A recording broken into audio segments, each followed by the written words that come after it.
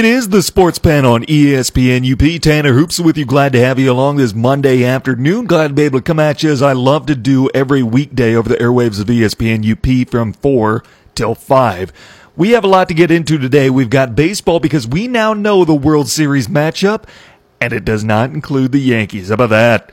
We have got basketball because it's NBA Eve. Plus, we're going to take a look at the updated MVP race in the NFL. Of course, we got a lot of football to get into today, both college and pro. So let's start the way we always start a new week by taking a look back at the Sunday slate of games. This time from week 7, and we start in Atlanta where the Rams took down the Falcons 37-10. Not just took down, but really continue to help unravel that Atlanta season. They're 1-6. Their one win in week 2 on Sunday Night Football against the Eagles, kind of a fluke win. Well, yesterday they suffered a fluke injury. Matt Ryan was rolled over by Aaron Donald, the last guy that you want coming down on your ankle, your leg. Matt Ryan had to exit the game early. No update on his condition going forward. However, Matt Schwab came in with 6 for 6 for 65 yards and 1 TD, passer rating of 156.6.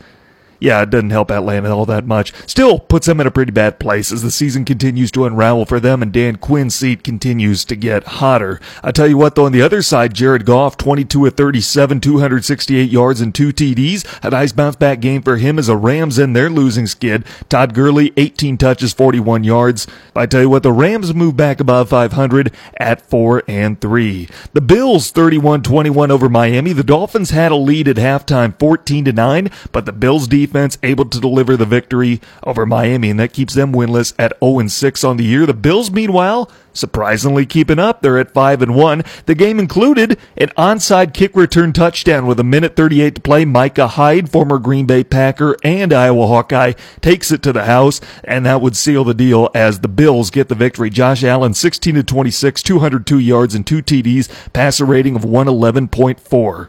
Big day for him. So I tell you what, Buffalo continues to keep themselves in the mix for a playoff spot. Jacksonville 27-17 winners over Cincinnati yesterday. Gardner Minshew led a fourth quarter scoring drive from which Jacksonville would never trail the rest of the game.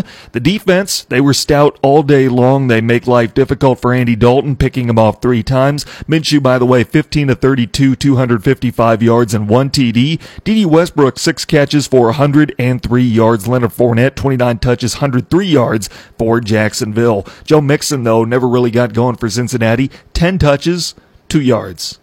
Ouch.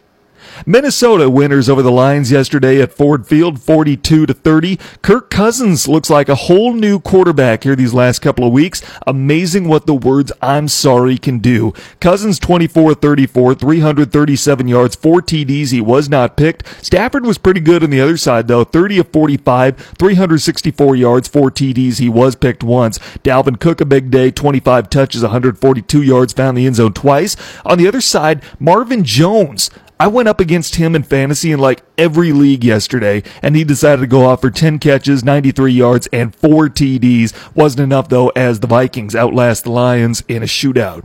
The Packers 42-24 winners over Oakland yesterday. A big day for Aaron Rodgers. That had to be the real story. Rodgers looked every bit like the best player in football, completing 25 of 31 passes for 429 yards, 5 TDs. He was not picked. He had a perfect passer rating of 158.3. Josh Jacobs, a big day on Oakland side, 21 touches, 124 yards, and Darren Waller, really nice game for him. One of the few non-mistakes I had in fantasy football so far this year, starting Darren Waller, 7 catches, 126 yards, and 2 TDs, but not enough as Green Bay gets the win over Oakland. Indianapolis taking down Houston yesterday, 30-23. They take command in the AFC South for now. Jacoby Brissett, 26 of 39, 326 yards, a career-high, 4 TDs. Deshaun Watson, 23 of 34, 308 yards, 1 TD, but he was picked twice. Duke Johnson with a good day, carrying the football, 7 touches, 34 yards. Meanwhile, DeAndre Hopkins, 9 catches, 406 yards, including 1 TD, but it's not enough as the Colts get it done on a big day from Jacoby Brissett. The Niners remain unbeaten. They take down Washington in an ugly 9-0 victory. Robbie Gould with 3 field goals. That made the difference for the 49ers. Jimmy Garoppolo, 12 of 21, 151 yards and 1 interception. I don't think anybody looks at this Niner team and thinks Jimmy Garoppolo is the reason that they're still undefeated.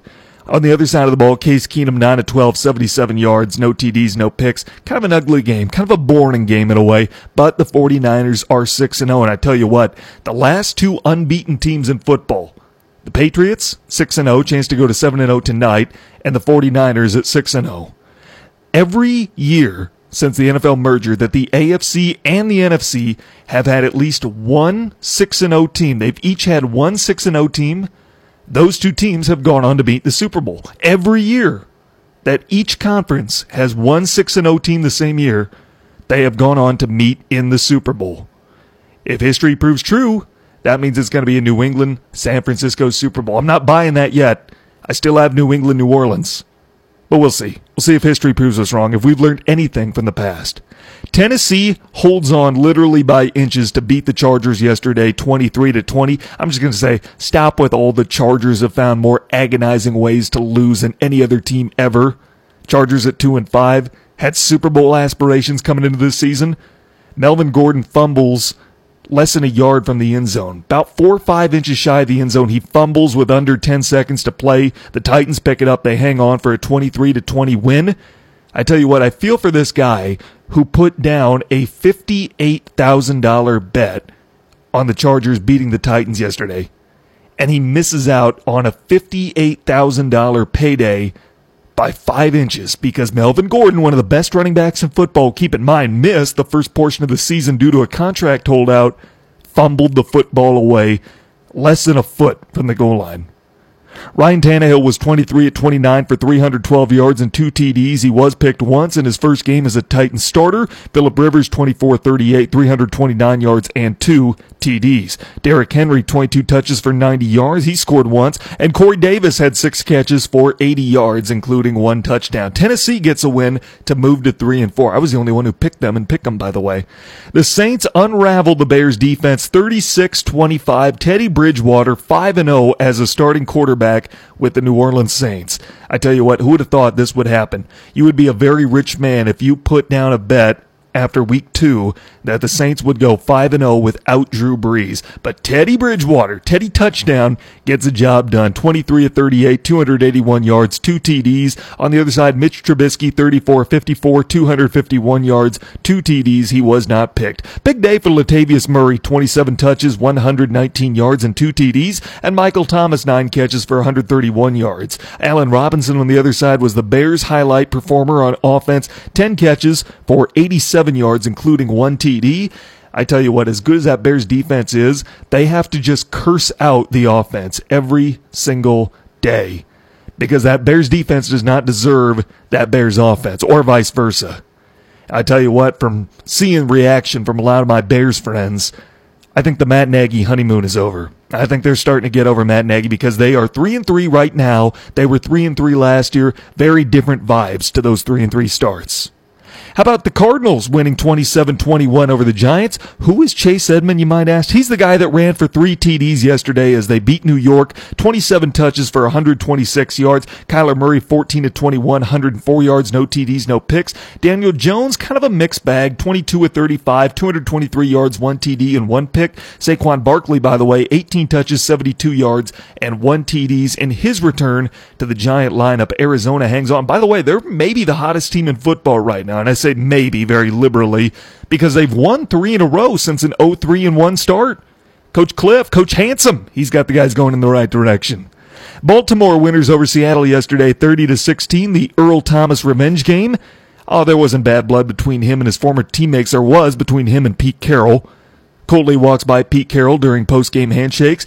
Earl Thomas did do a jersey swap with Russell Wilson after the game. Wilson, who came into the weekend as a leading candidate for MVP, a little bit of a tough game for him. 20-41, 241 yards, 1 TD, 1 pick. Lamar Jackson on the other side, he just ran roughshod. It was Lamar's legs because he was 9 of 20 through the year. Lamar's legs got it done. 14 carries for 116 yards, including 1 TD. Him and the Ravens defense were able to get it done as they take down Seattle. Then last night on Sunday Night Football, the Cowboys make a statement. 37-10, they take down the Eagles in a game that was never really that close. Carson Wentz hit a wide-open Dallas Goedert for a touchdown in the first quarter to get within 14-7. It was all Cowboys after that. Dak Prescott, 21-27, 239 yards, 1 TD, 1 pick. Carson Wentz, 16-26, 191 yards, 1 TD, and 1 pick. Zeke Elliott, 22 touches, 111 yards, including 1 TD. And Amari Cooper, good to have him back if you're a Dallas fan. 5 catches, 106 yards as Dallas rolls past Philadelphia in this one. I tell you what, let's revisit some audio from Eagles head coach Doug Peterson, because I know this is being played over all Dallas radio stations. Anyone who's a fan of the Cowboys, I'm sure, has heard this audio. Doug Peterson guaranteeing victory earlier this week on Philadelphia radio. We're going down to Dallas, and our guys are going to be ready to play. We're going to win that football game, and when we do, we're in first place in the NFC East. We control our own destiny. We're right where we need to be. Has it been perfect or beautiful or all of that? No. But all we got to do is try to be 1-0 this week, beat the Dallas Cowboys. We're in first place. And listen, they're reeling too. I mean, they're struggling too. They've dropped their last 3 games, so this will be an exciting football game. I tell you what, a lot of people want to throw Carson Wentz under the bus because of last night's game, and he really didn't play well. I think Doug Peterson might have had more to do with the Eagles' loss than Carson Wentz did. His conservative play calling just was terrible last night. It was really bad. And I think Peterson is one of the best coaches in the NFL, just not last night. Albeit the Eagles' secondary was a bigger reason than either of those two, Wentz or Peterson, why the Eagles got thrashed. Not just lost, but they got thrashed last night by Dallas. Now, you might think last night gives us a clear picture of who's a better quarterback between Carson Wentz and Dak Prescott. Will Kane certainly does. You heard him before I took the air, and you're going to hear him again once I sign off. And Will, he's going on that revenge tour. I tell you what, I don't think last night is an accurate microcosm. And I'm not a fan of either team. I really couldn't care less. My 2 cents for what it's worth, I don't think last night was an accurate microcosm. I think they're both comparable quarterbacks. I don't think one has a significant edge over the other. Dak had a much better night last night. But man, last week he couldn't beat the Jets. He couldn't beat the winless Jets. I'll say this, I've seen more from Carson that I like throughout his career than I have Dak Prescott. Last night, it was certainly Dak's night. Dak was the better quarterback last night. I don't think there's a big gap between the two. I think they're pretty interchangeable. But if you gave me a choice, I think I would take Carson Wentz over Dak Prescott because Dak is good with a good offensive line. Dak is good with good wide receivers. You bring in Amari Cooper, that's where he started putting up his best numbers. And yeah, you need weapons. You need weapons to be a good quarterback. But I tell you what, a good quarterback is somebody who gives you a chance to win every single week. And I feel more confident in Carson Wentz to do that than I do with Dak Prescott, all weapons aside. That being said, give credit where credit's due, and Dak was the better quarterback last night. And you know what? Being a game manager is fine.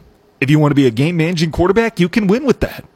You can win with that. The Cowboys have done it before, and right now, they're starting to do it again with Dak Prescott. They ended that 3-game losing streak last night. They moved to 4-3, and they lead that division.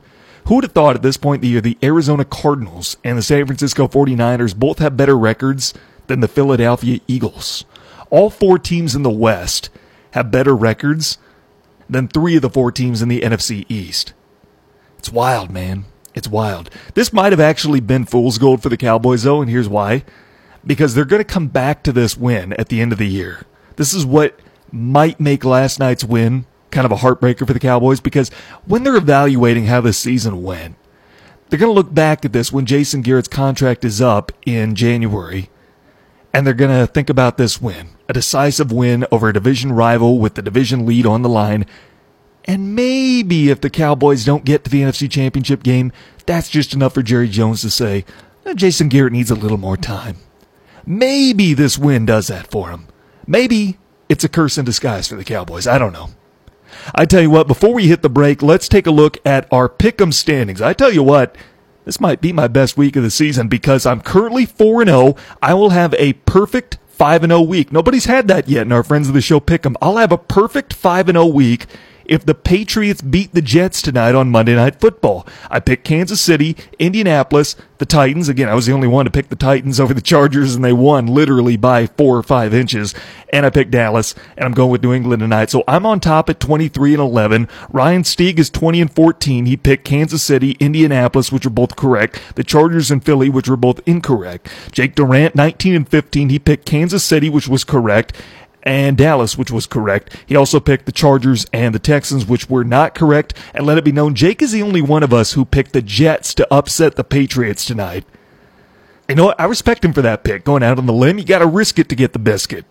Tyree Smith is 17-17. He picked the Chiefs, but then he also picked the Texans, Eagles, and the Chargers. And John Michael Hofling is 16-18. He also picked the Chiefs. We all picked the Chiefs. He picked Indy, but he picked the Chargers and Philadelphia after that. So I tell you what, that is Pick'em as we play every week here in the Sports Pen. Our friends of the show get together. We pick 5 games every week throughout the NFL season. With that, let's take a timeout. When we come back, I've got some thoughts on baseball. We've got the World Series matchup set. Plus, what did you miss from this weekend in sports? Next on ESPN UP. Check out the UP's live and local sports talk show, The Sports Pen. Weekday afternoons at 4 on ESPN UP and on the ESPN UP app. Welcome back to the Sports Pen on ESPN UP. Tanner Hoops with you. Glad to have you along. The World Series matchup is set. The Houston Astros win the American League pennant for the second time in 3 years. They are on to take on the Washington Nationals, who are making their first ever trip to the Fall Classic. The World Series beginning tomorrow night at Minute Maid Park in Houston. Max Scherzer and Garrett Cole, the pitching matchup. I can't wait. I'm literally tingling thinking about this series and the pitching that we're going to get to see. That's going to be on display for us. 8:08, the first pitch tomorrow. And as always, every second of the action is yours via ESPN UP. You can hear it on our AM and FM and with our app. Get the ESPN World Series radio broadcast for free with the ESPN UP app, or just go to our AM and FM stations on your radio dial. Proud to have it for you right here. But I tell you what, this series is going to display some of the best pitching that we've seen in a long time in any World Series matchup. And I've said it before, in the postseason, great pitching beats great hitting. And we have seen some great pitching staffs go up against each other, but it's hard to think of one as good as this matchup in recent memory. We got Garrett Cole, Max Scherzer tomorrow night. We still have Justin Verlander, Zach Greinke, guys like that are going to come up for Houston. And on Washington side, you've still got Anibal Sanchez, Steven Strasburg, Patrick Corbin. I tell you what, a lot of people forget this, but remember when the Minnesota Twins in 2018 had Anibal Sanchez in their spring training roster and cut him before the season started, never even made the opening day roster, never played a regular season game for them? Oops. I remember that. Maybe a lot of our listeners didn't, but I sure remember that when that one stings a little bit. I tell you what, though, it makes me feel better knowing that the Yankees are not playing in the World Series because Jose Altuve had something to say about it, walking it off Saturday night with a victory to send Houston back to the World Series for the second time in 3 years. The 2-1 to Altuve, a swing and a high fly ball to deep left field. It's over! He hit it out! Jose Altuve with a 2-run bomb off Aroldis Chapman. And the Astros are going to the World Series. I remember when Chapman came into a ball game and you just knew it was over. At his peak, Chapman was comparable to Mariano Rivera in the sense that it was just over. If you were down going into the ninth, you knew you didn't have a shot. In the last couple of years, Chapman's been a little bit erratic. Maybe Yankees fans have been spoiled by Mariano Rivera, and it just seems that way. Maybe I'm just bitter at the Yankees sweeping out the Twins, as they do, it seems like, every year. But I tell you what, the fact that the Twins have as many AL pennants as the Yankees do this decade makes up for it. Makes it a whole lot sweeter. Makes it a lot easier to swallow. By the way, here's your stat of the day. This is the first decade in which the Yankees will not appear in a World Series since the 1910s. Think about that. The Yankees did not appear in a World Series this decade. The last time that happened was 1910 through 1919. It's a 100-year-old streak that the Yankees have been involved in at least one World Series every decade. I'm okay with seeing that streak come to an end. Maybe I'm just a Yankee hater. I don't like how you can buy a World Series. You think you can just buy a championship. The Yankees had the opportunity to do it this year, and they didn't do it. They didn't go out and get starting pitching. They didn't go out and get Patrick Corbin. I know you wouldn't have got Zach Greinke because the Yankees were on his no-trade list, but, man, you needed somebody because that Yankee pitching staff inevitably was their downfall. Houston's was just better. Washington's is better. Washington, I think, would have beat the Yankees in the World Series. We have the best pitching matchup possible going up against each other in the World Series, and I'm here for it. Houston, Washington, I still have Houston winning this one. I think their offense is a little bit better. Pitching staffs are comparable, and Houston has a home field. I'm going to go with Houston. I picked them to beat the Dodgers when the playoffs started. I'm sticking with Houston. I think they beat the Nationals in the World Series. Again, every second of the action is yours right here on ESPN UP and online with our app. What you might have missed from this weekend in sports. College football. Clemson didn't have many problems Saturday when they took down Louisville 45-10. Again, it was played in Louisville. Maybe the only problem that they had, other than Ohio State jumping them in the rankings the next day, was the fact that Andrew Booth, a freshman corner, was kicked out of the game for punching a Louisville player during a kick return. He got him on the ground, and they took a swing at him. He wasn't ejected by the officials first, though. It was his own coach, Dabo Swinney, that sent him back to the locker room before he was officially disqualified from the game. Dabo, during his weekly teleconference yesterday, informed the media that Booth did not fly home with the team. Instead, he had to ride the manager's bus home from Louisville, Kentucky to Clemson, South Carolina, roughly a 450-mile trip. According to Swinney, Booth has handled the situation well. He's taken ownership. He's talked about how that was so out of character for him. Booth has since apologized to his teammates, the athletic department at Clemson. But I like that out of Dabo Swinney. You don't get to fly home with the team, not after you do that, give our program that kind of black eye. Now, you got to ride the bus home. You got 450 miles of highway to think about it. Think about what you did. You might have missed that over the weekend. You also might have missed this. Lane Kiffin. Remember him? Lane Kiffin is currently the head football coach at Florida Atlantic. His team lost a game this weekend, and Lane Kiffin lost $5,000. It wasn't without controversy. There were some questionable calls toward the end of the game. That Lane Kiffin took it as bias against his team. So after the game, which Marshall won 36-31, Lane Kiffin took to Twitter, and he tweeted out a picture of 3 officials wearing sunglasses, each holding a cane, and each with a guide dog.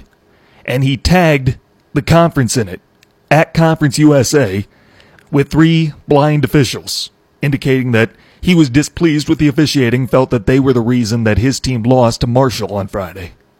Conference USA did not think it was funny. Conference USA responded by fining Lane Kiffin $5,000. Kiffin said yesterday, he told ESPN, "I just lost $5,000 for a tweet. We have freedom of speech, but I guess around here there's no such thing as freedom of tweet. Maybe LeBron James will come out and comment about it tomorrow." I tell you what, here's where the line gets a little bit gray, because we just saw what happened with Daryl Morey in the NBA in China. Daryl Morey setting the world on fire, not only from a business standpoint, but from a geopolitical standpoint, with one tweet, a 7-word tweet. And now with a technically 1 word, just a username and a picture, Lane Kiffin is out $5,000. He claims that his freedom of speech right was violated. And he's kind of tongue-in-cheek poking fun at the NBA and the situation that is going on with them. Maybe LeBron James will comment on it. Here's where you get into public versus private enterprise regarding brands and how you make your employer look. In this case, Conference USA. Is what Kiffin did a bad look for Conference USA? Yeah, it's probably a worse look than what happened with the game. Conference USA immediately puts a stop to it. And I'm all for freedom of speech, but there is such thing as private enterprise. And your employer, in this case Conference USA, has a brand to protect. That being said, I don't totally feel like Lane Kiffin is in the wrong here. I don't know where I stand on this, because I do value the First Amendment and freedom of speech. At the same point, I get that you can't be dumb on social media, or really anywhere. You got to be smart about what you say, and you got to protect your brand. I don't like the comparison to the NBA and Daryl Morey's tweet from a professional standpoint. From a troll point, sure, I'm okay with that. But from a professional standpoint, it's a big difference between what Morey tweeted about human atrocities and human right violations going on in Hong Kong and Lane Kiffin being upset thinking that the officials have a vendetta against Florida Atlantic University during a Friday night Conference USA football game. We're seeing a lot of criticism toward officials here in recent weeks. We saw it a week ago tonight with Monday Night Football, where a couple of questionable officiating rulings set up the Packers for a victory over the Lions. Here's the thing. Being an official is a thankless job, and people, even at the highest level, are going to make mistakes. With Monday Night Football, one of the biggest complaints that we had here at ESPN, some people don't like Booger McFarland. A lot of people didn't like Jason Witten last year, but they're still at the highest level of their profession. There's a lot of other guys outside of our network people don't think should have the jobs that they do. Some people don't like Joe Buck. Some people don't like Troy Aikman. They're still at the highest level of what they do. And a lot of people think that those guys maybe aren't qualified for their jobs. I'm not commenting on that. I'm not saying anything like that. I'm not endorsing that point of view. But it's the same thing with officials. They're at the highest level of their profession at the NFL, the NBA, the MLB, the NHL, and so forth. And yet there are a lot of people who think that they are not qualified for their jobs. And whether they are or not, they're humans and they're going to make mistakes. That being said, if we've got the technology, such as replay, to help them out, we should be using it. We should be implementing that, taking advantage of that. That's a whole other discussion, though. I'm not harping on officials because it's a thankless job where you're bound to make mistakes. But here's my message for you. Officiating gaffes are going to be a part of the game at every level. High school, college, pro, Pop Warner, everywhere. It's going to happen. I'm a fan of reality and owning up to reality. And believe me, I hate it when an official is what decides the outcome of a game. But that's the reality of it. What is not reality is believing that every officiating gaffe means that that official has a vendetta against your team. Bad calls are bound to happen. But nobody's going to quit watching football or any other sport because of it. We're still going to tune in every single week, and we're just going to hope that it doesn't happen to our team. Now, some people have more pull than others do. Tom Brady can tweet about how officiating isn't good on a given week, and the NFL has a conference with their referees, and they start letting more go. Lane Kiffin issues a tweet, and he gets fined $5,000. I'm not saying one way or the other is right. Some people have more pull than others. Some are more important than others. What was that George Orwell quote? Everybody's equal, but some are more equal than others. That's the way it is between Tom Brady, Lane Kiffin, and anybody else who decides to speak out on officiating. Because it won't be perfect at any level, but that's a reality of the game. It does not mean that the officials have a vendetta against your team or they favor another. Let's take another time out. When we come back, what did this weekend do for the NFL MVP race? Maybe some newcomers joining the race. I know at least one that's going to shock you, and that's next on ESPN UP. Check out the UP's live and local sports talk show, The Sports Pen. Weekday afternoons at 4 on ESPN UP and on the ESPN UP app. Welcome back to the Sports Pen on ESPN UP. Tanner Hoops with you. Glad to have you along. Here's your Sports Center update. Clay Matthews has been fined for a recently deleted tweet. The NFL fined Matthews $12,500 for a tweet that said, "The storyline for the 2019 season continues to be the refs' inability to make accurate and correct calls week in and week out. Al Riveron continues to blindly side with his refs and the current status quo. Something must change. Zero accountability. Hashtag through the wire." Tom Brady can get away with it. Clay Matthews can't. So if you want to get away with it, the line of demarcation is somewhere between Tom Brady and Clay Matthews. Yankees pitcher CC Sabathia officially announced his retirement from professional baseball today via Twitter. I always liked CC. Even though he was a Yankee, he was a Cleveland Indian. Good time with the Brewers. Short time, albeit it was a really good time. I've always liked CC. And finally, the Washington Nationals have scored 45 runs in the month of October, while the Washington Redskins have scored 24 points. In the same calendar month, the Washington Nationals have scored 45 runs. Their counterparts in the NFL side have scored 24 points in the month of October. That is your SportsCenter update. Tanner Hoops with you. Glad you're with us on this Monday afternoon. Week 7 provided a major shakeup in the NFL MVP race. Some guys at the top might have seen their stock come down a little bit, while some guys around the middle of the pack, maybe around the fringe, were making better cases for themselves. And we have one new fringe contender that is shocking everybody, and he got into the conversation, maybe not the race, but he's in the conversation with 3 little words. I am sorry. We'll get to that after this, but first I want to talk basketball, because tomorrow night, a new season of the NBA tips off, and we have college basketball right on the horizon. The top 25 was released today. Michigan State, Sparty, they're only the second Big Ten team in the last 25 years to start the year ranked number 1, the only other being Indiana back in the 2012-2013 season. So the top 5 in the preseason poll, Michigan State, Kentucky, Kansas, Duke, and Louisville. The top 10, Florida, Maryland, Gonzaga, North Carolina, Villanova. 11 through 15, Virginia, Seton Hall, Texas Tech, Memphis, and Oregon. Baylor, Utah State, Ohio State, Xavier, and St. Mary's, 16 through 20. Did you catch that? Utah State at number 17. Let's see how that one works out. 21 through 25, Arizona, LSU, Purdue, Auburn, and Virginia Commonwealth University. That is the top 25 in the preseason poll. 6 teams in the top 25 poll have 10-1 odds or less to win the national championship, according to Caesars Sportsbook, with Michigan State, of course, having the best odds at 11-2 odds. Kentucky, Kansas, both at 6-1. Memphis at 8-1. Duke and Louisville, each 10-1. College basketball right on the horizon. I'm here for it, ladies and gentlemen. I can't wait for it.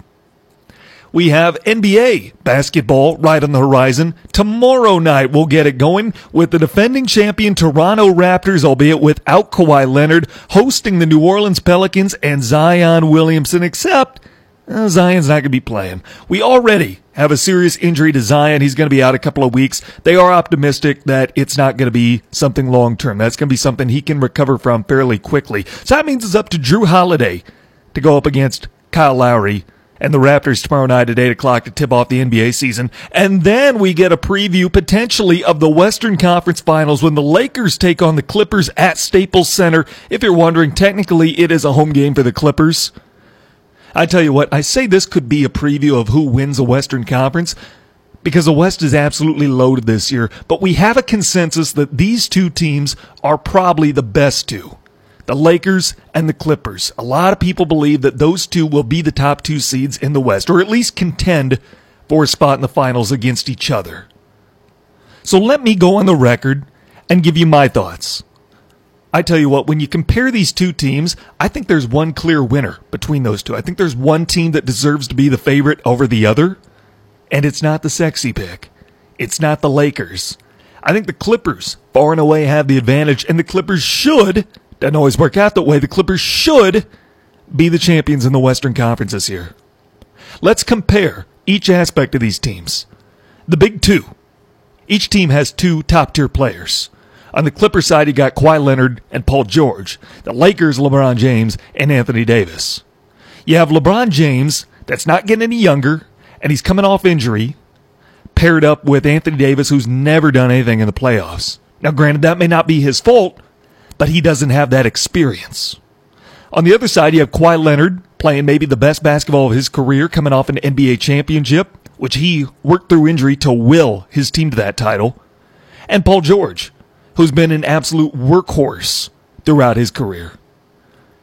If you give me my choice, I'm taking the Clippers' top 2 over the Lakers' top 2. Plus, you throw in Pat Bev and the supporting cast that the Clippers have, it's just better than the Lakers. Rajon Rondo's going to have to play major minutes for this Laker team. The Clippers are deeper, and I think they're better at the top. Now, it's not to take anything away from AD and LeBron, because here's the thing. LeBron James was shut down at the end of last season due to injury, and he hasn't had this much rest and recovery time with his team missing the playoffs. He hasn't had this much time to rest and recover since he first came into the NBA. I do believe that when LeBron takes the floor tomorrow night, and at least through Christmas, we will see vintage LeBron James. He is going to be playing like his old self. But it's a marathon, not a sprint. Can LeBron do that for 82 games? Can he still play at the level in April that I expect him to play at tomorrow night and in the early months of this season? Maybe he can. I do think we're going to see vintage LeBron here in the first couple months of the season, but how long can he keep that going? Again, coming off injury, and he's not getting any younger. To me, it feels like LeBron needs Anthony Davis more to clinch a championship than Anthony Davis needs LeBron. They both need each other, don't get me wrong. I'm not trying to take anything away from LeBron as a basketball player. But can LeBron keep playing at a high level throughout the course of an 82-game, 6-month regular season? There are very few athletes who can do that at his age coming off the injury that he did. But then again, LeBron is unlike very many other athletes to ever walk the face of this earth. That being said, roster-wise, I'm still taking the Clippers over the Lakers. I like theirs just a little bit better, and I like theirs especially when it comes to depth. How about head coaches? Doc Rivers or Frank Vogel? Would you rather? That's a no-brainer to me, and that is meant as no disrespect to Frank Vogel. Doc Rivers is just as fine of a head coach as you will find in the NBA. And by the way, a lot of people miss this because it's not the sexy narrative to talk about. Doc Rivers came out in support of Daryl Morey, Houston Rockets GM, over the stance he took against China. Doc Rivers wasn't about to put money in front of human rights and doing what was right. I applaud him for that. I've always liked Doc, always respected him when he was a coach of the Celtics, and I still do as a coach of the Clippers. So roster personnel and head coach, both advantage Clippers. How about general manager? Do you like Michael Winger or do you like Rob Pelinka? A lot of people don't know who Michael Winger is. A lot of you might be hearing his name for the first time. Everyone knows who Rob Pelinka is if you've been following the Lakers over the last year. And it's not always for the best reasons that you know his name. It's not always in a positive context. In that sense, I'm going with Michael Winger. And then ownership. Steve Ballmer or Jeannie Buss. 5 years ago, the Clippers were owned by Donald Sterling. And the fallout from that mess, Steve Ballmer came in and he has elevated this team to championship contention. Jeannie Buss has had all the resources possible. She's had Magic Johnson, to an extent Rich Paul, at her disposal. And the Lakers aren't even making the postseason with LeBron James. Now, granted, it somehow worked out for them where they're going to be one of the top-tier teams in the West. But at the same point, she should have done a lot more with the resources she's had. I give the edge to the Clippers. So to me, the Clippers have the edge over the Lakers in terms of roster, coaching, general managers, and ownership. But we get round one tomorrow night, 10:30 Eastern. I might stay up to watch that. I know I'm going to pay for it in the morning, but guys, the NBA is back, and a game like that, I might have to do it. Can watch the World Series and then that back-to-back? Sounds like a pretty good night to me. Let's get to football, though, because we saw a major shakeup in the NFL MVP race this weekend. Can we all agree that there was a pretty consensus top four coming into the weekend? You had Russell Wilson, probably with the top spot. I think he was.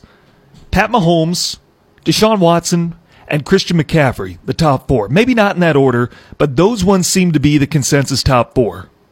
Then you had a few guys that were just on the outside looking in.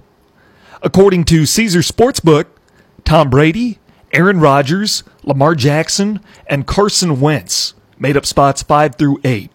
Brady, Rodgers, Jackson, and Wentz. A few other sportsbooks had Dak Prescott right around that top 10 mark. So how did this week change the MVP race? Russell Wilson did not have a great game yesterday. He struggled against Baltimore. He got outdueled by Lamar Jackson, albeit maybe not through the air, but by his legs and the fact that Baltimore won that game by double digits. That being said, Russ is still not out of even the top 3 in the MVP race, not in my eyes. Maybe he's not the consensus favorite anymore, but he's still a top 3 candidate in my mind right now. Pat Mahomes is going to miss at least the next 3 games.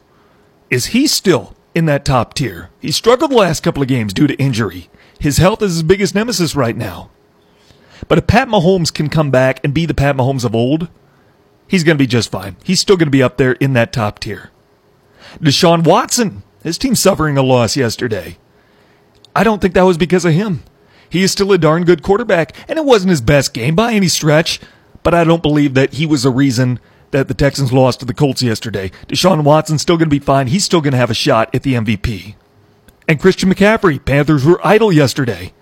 He's doing just fine. I don't think he's going to get it because of the situation Jonathan Taylor's in. As far as winning the Heisman, there's just too many good quarterbacks in the top tier that McCaffrey is on thin ice as far as being an MVP. It means McCaffrey, like Jonathan Taylor in the Heisman voting, cannot have a bad game. Quarterbacks can afford to have a bad game. Joe Burrow, Tua Tagovailoa, they can afford to have a bad game and still be in the mix to go to New York to win the Heisman. Jonathan Taylor can't. In the same way, Pat Mahomes, Russell Wilson, they can afford to have bad games. Christian McCaffrey cannot if he wants to win the MVP. Tom Brady plays tonight. We haven't really seen where his line changes. Caesars Sportsbook has Tom Brady at plus 1,200 odds to win the MVP. We'll find out tonight if Week 7 changes that for him. Aaron Rodgers was at plus 1,400, just behind Tom Brady. He did nothing to hurt his MVP odds yesterday. In fact, he made a strong case for himself. With his best game of the year, he looked every bit like the greatest quarterback in football. So Aaron Rodgers, you got to say, is in the top 5 right now. Has to be. Aaron Rodgers is in the top 5 along with probably Wilson, Mahomes, Watson, McCaffrey. Those 4 probably are all still going to be up there when the official odds come out here later this week. I think Aaron Rodgers will join them in the top 5. We'll see what happens with Tom Brady tonight. Lamar Jackson, I think, made a huge case for it yesterday. Lamar Jackson is moving his MVP stock up. Dak Prescott moved his MVP stock up. I don't think either of them will get it, but they're both going to be talked about. They're both going to be in the conversation. Maybe they're borderline fringe candidates, but they're going to be there in the conversation. I don't think either of them are going to get it, though. And then Carson Wentz last night could have been the knockout punch. I know it's Week 7. He was still top 7 odds coming into this weekend. Last night might have been the knockout punch for him, though. He came in at plus 1,500 odds according to Caesars Sportsbook. Carson Wentz is not winning this year's MVP award. I don't think he can recover from last night. Maybe he can, fundamentally, but in the minds of those giving out the award, of the voters, I don't believe he can. I don't believe he can. To me, Carson Wentz's MVP hopes went out the window last night. Is there a newcomer to the MVP race, though? Well, a few sports books are saying there's at least a fringe contender. It's one thing to be in the conversation, and it's another thing to be a real contender. And a few sports books are saying that Kirk Cousins is now in the conversation for MVP, which 2 weeks ago I would have laughed at. A few weeks ago, Kirk Cousins seemed like the reason why the Vikings weren't going to win this year. Kirk Cousins seemed like the guy who was holding Minnesota back. He made the Vikings look like they were the Jaguars of 2017. They had the defense, they had the running game, they didn't have the quarterback. People were saying that about the Vikings. Now Kirk Cousins is putting up MVP caliber numbers. Now if you're saying it's only a 2-week sample, don't get too far ahead of yourself. How about this for a comparison? Kirk Cousins has a 114.3 passer rating. That is best in the NFL. Now, I've admittedly said I don't take a lot of stock in a passer rating because Dak Prescott has the second best passer rating in NFL history. So let's keep going on down the list. Completion percentage. Kirk Cousins 70%, which is 4th in the NFL. Well, he's got great receivers. Fine. If you're still not convinced, yards per attempt. 9.1, which is 1st in the NFL. Adjusted net yards per attempt. 8.67, 2nd best in the NFL. Touchdown to interception ratio. 13 TDs to 3 interceptions. Pro Football Focus passing grade. 83.9, which is 4th in the NFL. QBR, 57.7. Now that might hurt him a little bit. That's 11th in the NFL. But again, 57.7. Aaron Rodgers is 58.8. Kirk Cousins and Aaron Rodgers' QBR pretty comparable. I'm not being crazy here.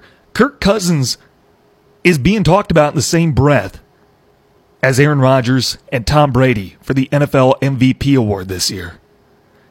And he did it with the 3 little words, I am sorry. He took ownership after Adam Thielen called him out. He responded, and now the Vikings are playing peak football. They're still my pick to win the NFC North this year. They really are. Kirk Cousins is not the reason the Vikings aren't winning anymore.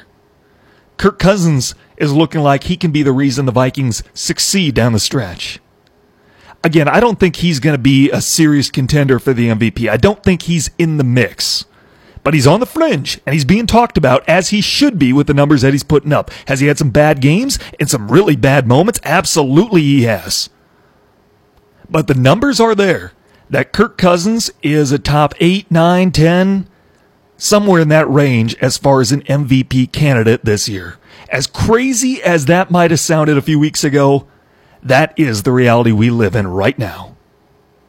I tell you what, let's take our last time out. When we come back, we're going to play over-under with the college football top 25 lines and finish out the shows we always do on Monday. Next on ESPN UP. Check out the UP's live and local sports talk show, The Sports Pen. Weekday afternoons at 4 on ESPN UP and on the ESPN UP app. If you missed any part of our show today, get caught up on demand. Get our free mobile app from the Apple iStore, Google Play, or look up ESPNUP.com and get the on-demand there. Tanner Hoops with you. Glad to have you along as we wind down this Monday afternoon. And per usual, we end Monday's show playing over-under with the top 25 lines in college football. Top 25 teams in action this weekend. These are the lines per Bet Online. And there's some interesting ones this week. I tell you what, hopefully I have a better week than I did last week. I hope no one listened to the show and got your betting advice from it, because last week was a brutal week as far as lines in the top 25. I mean, who could have predicted Illinois would beat Wisconsin? I remember saying to a friend on Tuesday that I thought about heading down to Escanaba and just hammering the over on Wisconsin winning by like 3 touchdowns over Illinois. Thankful that I didn't. I hope this is a better week for me, because there are a few here that I'm pretty confident on. Let me give you my thoughts on these matchups. Top 25 games in college football this weekend. It begins with SMU, the Pony Express. Are they back? They're on the road at Houston, the Fighting Case Keenums, and they are 13-point favorites over the Cougars. You know what? I'm going to take the under on it, to be honest with you. I think that SMU is going to win. Houston is going to get up for a game like this. It's in Houston. I think SMU will win. I don't think they cover the 13-point spread. Iowa favored by 10 when they go on the road to take on Northwestern. I'm going to go with the slightly under on this. I think Iowa wins, but more like a touchdown. Northwestern's a tough place to play. If this was at Kinnick, I'd probably say, 10 points or more. I'd be okay with the Hawkeyes doing that, but I'm going to slightly take the under. I think Iowa wins by a touchdown at Northwestern this weekend. Appalachian State, they're still undefeated. 26-point favorites on the road against South Alabama. I'm taking the over on it. App State, they've given me no reason to think that they aren't going to continue playing as well as they have, especially against this schedule. You have Oklahoma on the road, 21-point favorites at K-State, that game in Manhattan. I'm going to go with the over on it. I think Oklahoma and Jalen Hurts are going to continue on their march for the college football playoff and the Heisman respectively. I think OU has no problems this weekend in Manhattan. Ohio State, 15-point favorites at home against Wisconsin. I'm going with the over on it. Jonathan Taylor, I don't know if he dropped out of the Heisman race last week. I tell you what, Jonathan Taylor was on really thin ice coming into this weekend. With the quarterback play that's been happening around college football this year, Jonathan Taylor would need to be almost perfect to win the Heisman.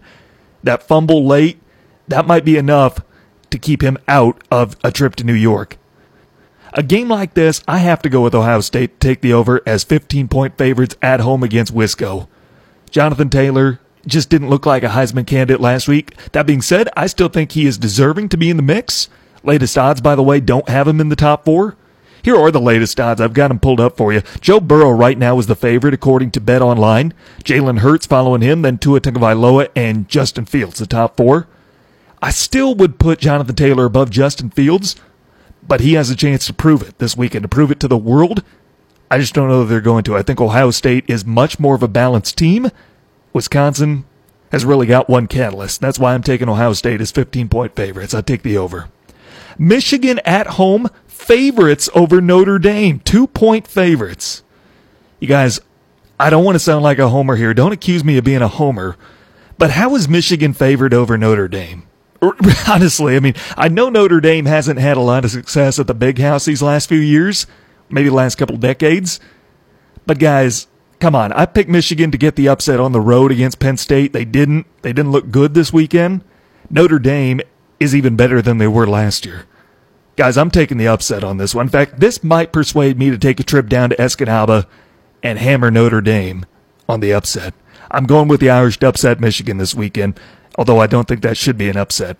LSU at home, 11-point favorites against Auburn. I'll take the over on it. LSU is more consistent than Bo Nix and Auburn is. Joe Burrow, he's deservedly the Heisman frontrunner right now. Although I do like Jalen Hurts quite a bit for it. But Joe Burrow, it's hard to argue with what he's done so far. I'm taking LSU with the over. Penn State on the road, 7-point favorites at Michigan State. Penn State might be having a little momentum. I think I'm going to slightly take the over on it. Sparty's offense is spotty. So that's why I'm going to say about 10 points is where I'd set the line for Penn State at Michigan State. Minnesota, 15-point favorites at home against Maryland. I'm taking the over on it. The Gophers are going to be 8-0, and they're going to sign P.J. Fleck to like a lifetime contract. It just works out so well that the toughest game they get this year is like Wisconsin at the end of the year, and they'll win at least 10, 11 games, and then they'll have row the boat there for life. Iowa State at home against Oklahoma State. Cyclones are 8-point favorites. I'll go with the over on this one. Brock Purdy seems like he's starting to get things figured out on a consistent basis for Iowa State. Being in Ames, Oklahoma State has still been spotty. They've been leaving me skeptical this year. I'm going to go with Iowa State as 8-point favorites. I'm going to take the over this weekend against Oklahoma State. TCU at home against Texas. The Horned Frogs 1-point favorites. I'm taking the upset here. I like Sam Ehlinger. I like Texas. Their 2 losses, yeah, you got to win those games, but they played well in those games. Sam Ehlinger is not the reason they lost those games. I think they go on the road this weekend. They win in Fort Worth. I have Texas as upsetting TCU. How about Arizona State on the road? 3-point favorites at UCLA. I'll take the over on this. The Fighting Herms, for the most part, they've been pretty good offensively. They've been a little inconsistent at times. UCLA overperformed. They outkicked their coverage on Friday last week as they got the win over Stanford. I don't think they're going to do that again. Even if they're at home, I don't see that working out for the Fighting Chip Kellys. Give me the Fighting Herms taking the over as 3-point favorites. Alabama at home with Arkansas, 34-point favorites. I'm taking the over on this one. Although Tua Tagovailoa, a little shaken up. I just don't want that to be an excuse if LSU beats Bama here in a couple of weeks. Don't say it's because Tua was hobbled, and that's the reason Alabama could still get into the college football playoff with a loss, or even 2 losses, the unthinkable. Give me Bama as 5-touchdown favorites over Arkansas this weekend. Clemson, 35-point favorites at home against BC. Clemson's not looked overly impressive this year. Trevor Lawrence really has not looked overly impressive, has he? I don't think he has. Yet, it's BC, and it's at Clemson. I'm going to go with the over on it. I think the 35-point line is pretty good, but I'll go with it. Clemson over as 35-point favorites.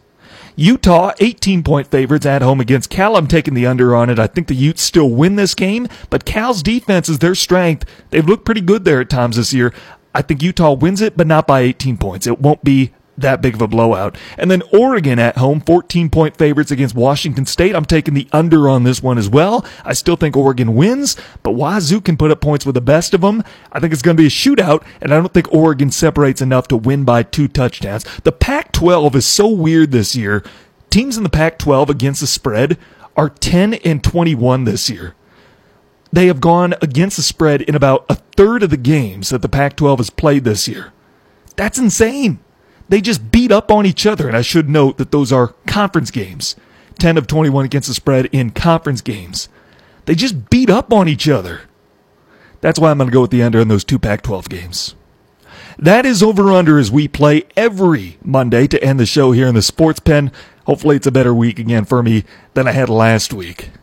I tell you what, Monday Night Football coming up this evening on ESPN TV. We got the Patriots going on the road, taking on New York. Patriots dominated the Jets in Foxborough just a couple of weeks ago. Sam Darnold looked really impressive taking down the Cowboys last week. Can the Jets keep that momentum going into the Meadowlands tonight? The New Jersey Jets at home taking on New England. It's going to be a fun one. I still have the Patriots winning it. Jake Durant again going out on the limb, which I respect, saying that the Jets will pull off the upset tonight and ride that wave of momentum. I'm hoping he's wrong because that means I would have a 5-0 week and pick 'em. I haven't had one of those yet. It'd be my first. It'd be the first for anybody. Yeah, I'd love to come back and report to you tomorrow that I would be 24-11 and pick 'em this year. It would be cool to see the Jets pull it off, though. I mean, whenever the Patriots lose, America wins, right? Outside of Boston, the New England area. I tell you what, we will talk about that one tomorrow. We'll recap that game for you. We'll have some audio from Northern Michigan hockey, football. Hockey pulling off a top 20 victory this weekend. They went 1-0-1 at Boston U, a win and a tie. A rally in the third period on Friday night as Grant Petoni and the guys have a really nice weekend against the Terriers. We'll get his thoughts tomorrow, and we'll preview Game 1 of the World Series. All that and more coming up on tomorrow's show. Signing off from the ESPN UP WZAM Ishpeming Marquette studios, I'm Tanner Hoops. Thanks for listening to the Sports Pen. Here's the Will Kane Show.